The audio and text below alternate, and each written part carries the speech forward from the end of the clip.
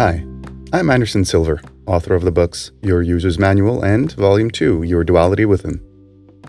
Life is difficult, isn't it? And in today's hyper-connected modern day, it just seems like it's harder than ever before, doesn't it? Well, I'm here to tell you it really doesn't have to be that way. With a little help and guidance from ancient Stoic philosophers, you really can attain an anxiety-free and purposeful life. How do I know? Thanks to Stoicism, I'm one such person who turned his life around, and I'm here to share some of that ancient wisdom with you. Welcome to Stoicism for a Better Life. Hello there. For this exercise, let us find some inspiration from the Meditations of Marcus Aurelius 2:8. Failure to observe what is in the mind of another has seldom made a man unhappy. But those who do not observe the moments of their own minds must of necessity be unhappy. As a society, we love a good gossip, don't we? This love of gossip, however, does not end at hushed conversations with others. It also transcends into our inner dialogue. We tend to be far too concerned about what other people think, say, or do. We judge people at every opportunity, and usually we do this unjustly. Our judgments of others is often based on false information, rumors, hearsay, or just our wild imagination. However, let's assume for a second that someone does something that empirically merits being judged. Let's say they did a truly heinous act like wearing white after Labor Day. Wow, what a monster. Now I ask you this question. Is it really worth our time to spend any time judging them? We barely have enough time and energy to focus on what we're doing.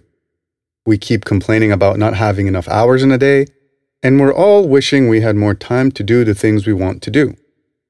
But the simple fact is that we don't suffer from a lack of time. Instead, we suffer from spending too much of our time on the wrong things.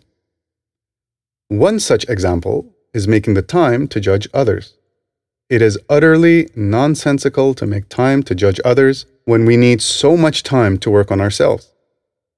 But not only does judging others take away so much valuable time, the act of judging someone else doesn't actually make you a better person.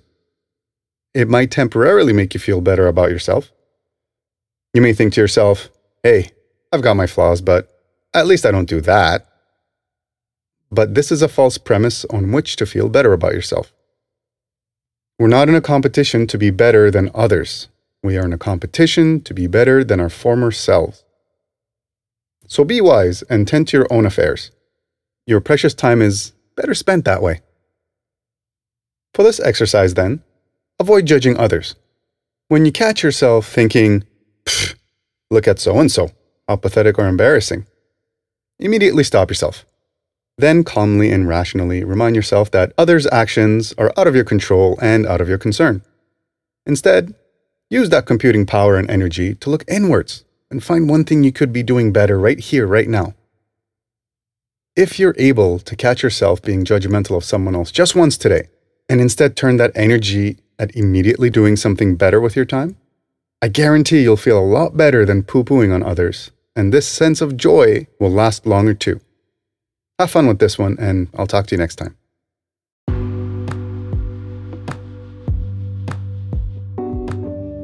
Remember, virtue is not about perfection, but about trying your best. No matter how big or small that effort might be, just keep working on improving yourself, and by definition, you will be virtuous. Check out my articles and other podcasts. Hey, they just might help you on your journey of self-improvement. You can access them all on patreon.com/AndersonSilver. Follow the page to receive notifications of all my new content, and all of this is absolutely free, of course.